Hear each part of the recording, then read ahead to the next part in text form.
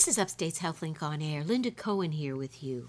Well, the Centers for Disease Control and Prevention, the CDC, estimates that 1 in 68 children in multiple communities in the United States has been identified with autism spectrum disorder, also known as ASD. This new estimate is roughly 30% higher than the previous estimates reported in 2012, with only 1 in 88 children. And with this increase comes new research and speculation regarding the potential for a range of problems that can accompany this diagnosis, and specifically a look at the mental health of these individuals. Well, here to share some of these findings is Dr. Kevin Anschel. He's Associate Professor of Psychology at Syracuse University and Adjunct Associate Professor of Psychiatry at Upstate Medical University. Welcome, Dr. Anschel. Thanks for coming in. It's a pleasure to be here. So there's been this increase in ASD or autism spectrum disorder in this country and also, I believe, worldwide. Tell us about that. Sure. Yeah, I think there has been an increase in the prevalence of autism spectrum disorder, and I think there probably are 3 reasons to account for that. Number 1 is better awareness, early screening, early detection. In residency programs in pediatrics and child psychiatry, there's a much heavier emphasis on autism than there was 10, 20 years ago, and so the pediatricians of today are much more acutely aware of autism. Number 2, I think autism is now defined as a spectrum. And as a spectrum, we certainly have the more affected individuals who are completely nonverbal, have intellectual disabilities, but also have individuals who are much mildly affected or much more mildly affected. And it's the mild end of the spectrum that I think has generated the most controversy, that I think everyone would agree on the people that are more severely affected as having autism spectrum disorder. But nonetheless, it's a spectrum disorder, and as a spectrum disorder, there's a wider range.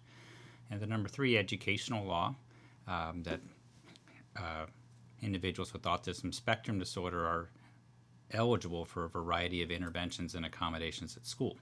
And so where maybe 10, 20 years ago, where a parent of a child who was a little quirky, a little socially off, may have been reluctant to pursue an autism spectrum disorder evaluation, I don't think that reluctance is as strong anymore. So do you think in effect we are seeing more autism per se, and this whole notion that it's almost done epidemic proportions, and of course all of these theories in terms of what's fueling it, or is it in part the way we're looking at it and the drivers for help, for intervention, like you mentioned, the fact that you can't secure help unless you have this diagnosis for any kind of potential developmental issue? Sure. I think it's probably a little bit of both. I think the clinician in me says it's probably more of the latter, that a drive for health, an interest in treatments, and in order to be able to secure these treatments, at least at school, you need a diagnosis. I think the researcher in me says the former, that I think autism is a genetic disorder. It tends to run very strongly in families. And so an increase in the population who has this condition is going to lead then to further increases in autism. The truth is you think that, well, both are true, but you do think there is a true increase in the incidence of even the more severe aspects of autism. I think there's a true increase. I'm not quite sure. I believe it's at the proportions that are being displayed publicly. So with this increase, there seems to be a lot more interest being generated about what we call comorbidities, or the kind of accompanying mental health issues that may accompany something like autism at either end of that spectrum. Tell us about what kinds of issues are being looked at or have been found. Sure. I can tell you that the 2 most common co-occurring conditions are anxiety disorders, especially specific phobias. So a child that has a specific fear of something, for example, lightning, thunder, etc. And then also, number 2, ADHD, so attention deficit hyperactivity disorder. Those are the 2 most common co-occurring. ADHD co-occurs in about half of children on the autism spectrum. Really? So That it's many? It's a very significant proportion. Anxiety disorders is somewhat less, but still very common. Roughly 30 to 40% of children on the autism spectrum will have an anxiety disorder. Is there any theory as to what underlies those co-occurring symptoms or behaviors? Sure. There's a range of theories. I'm more familiar with the ADHD theories, and in the interest of time, I'll focus really on the ADHD.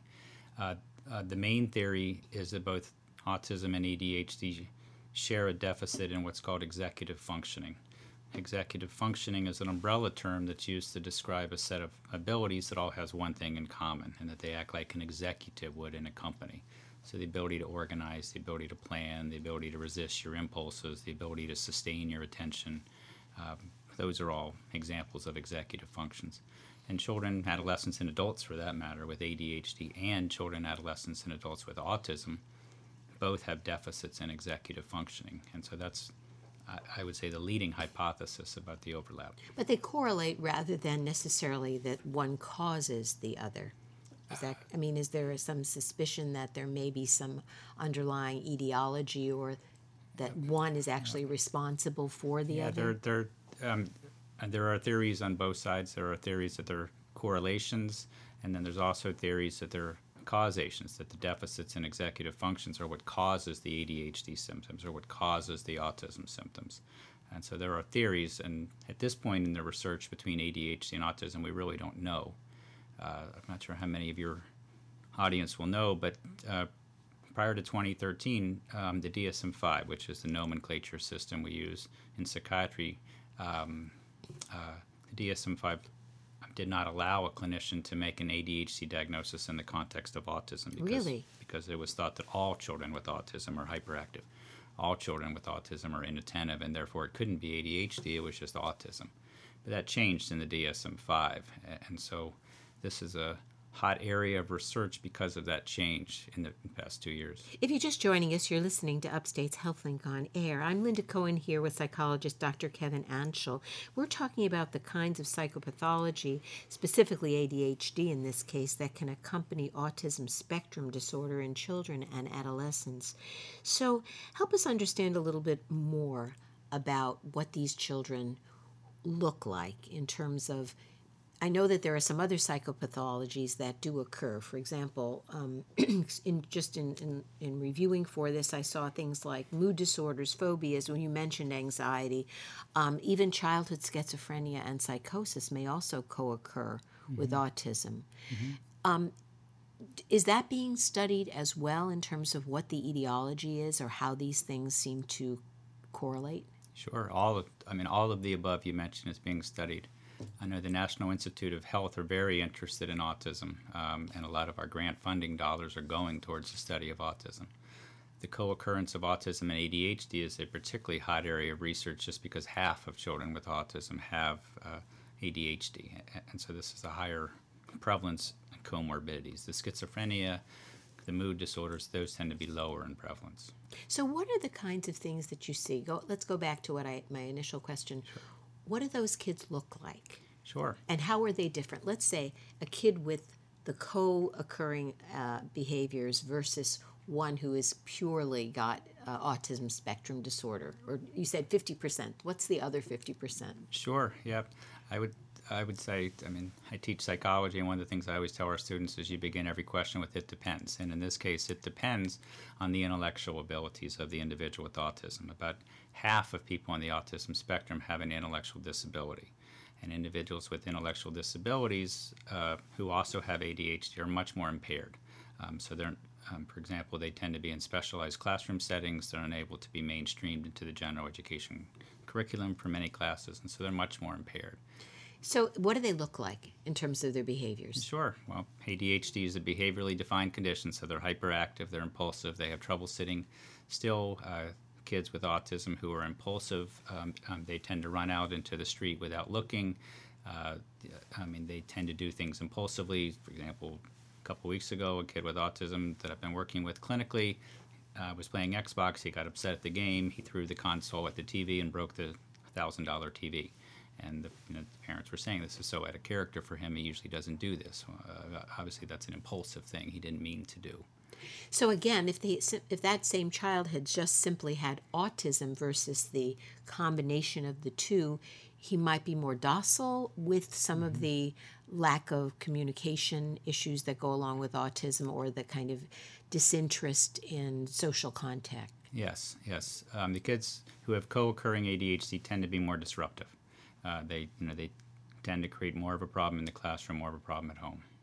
So what have you found? I mean, tell us a little bit about the research you're involved with right now, and what are the kinds of things you've found? Sure. As a psychologist, I'm very interested in behavioral treatments, and so how to improve autism symptoms, how to improve functioning without the use of medication. And what we have found in our research over the past 10 to 12 years is that a core treatment of autism, it is a social skills training group, and so kids are taught how to communicate, how to converse, how to socially problem solve. How to relate to other people. How to relate to other people.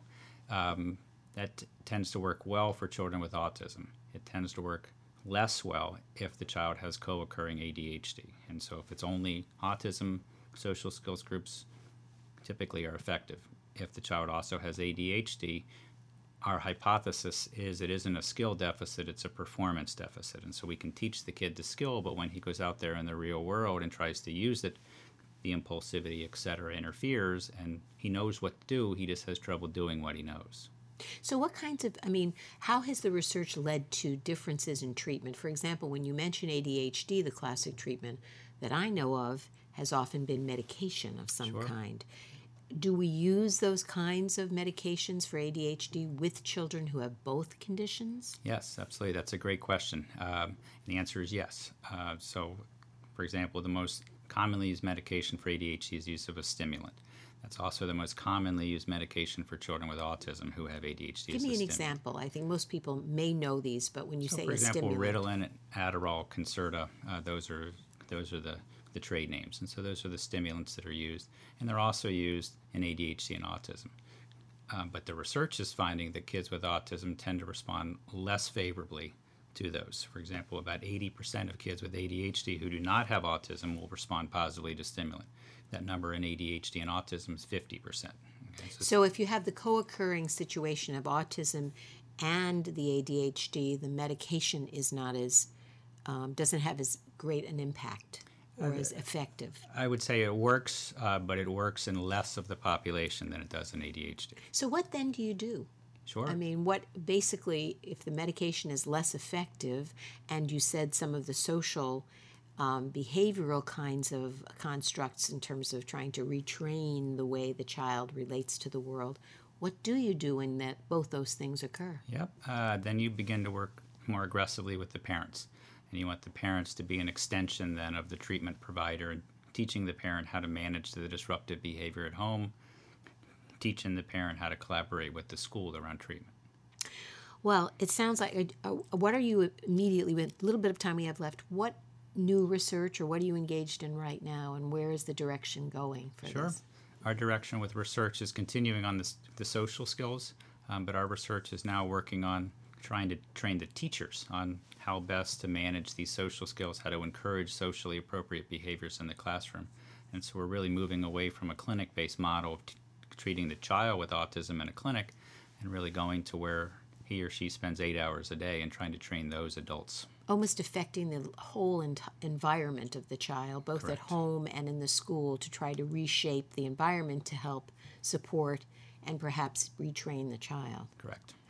Well, it sounds like very important and interesting research. Thanks so much for coming in and sharing it with us. Pleasure. My guest has been Dr. Kevin Anschel. He's Associate Professor of Psychology at Syracuse University and Adjunct Associate Professor of Psychiatry at Upstate Medical University.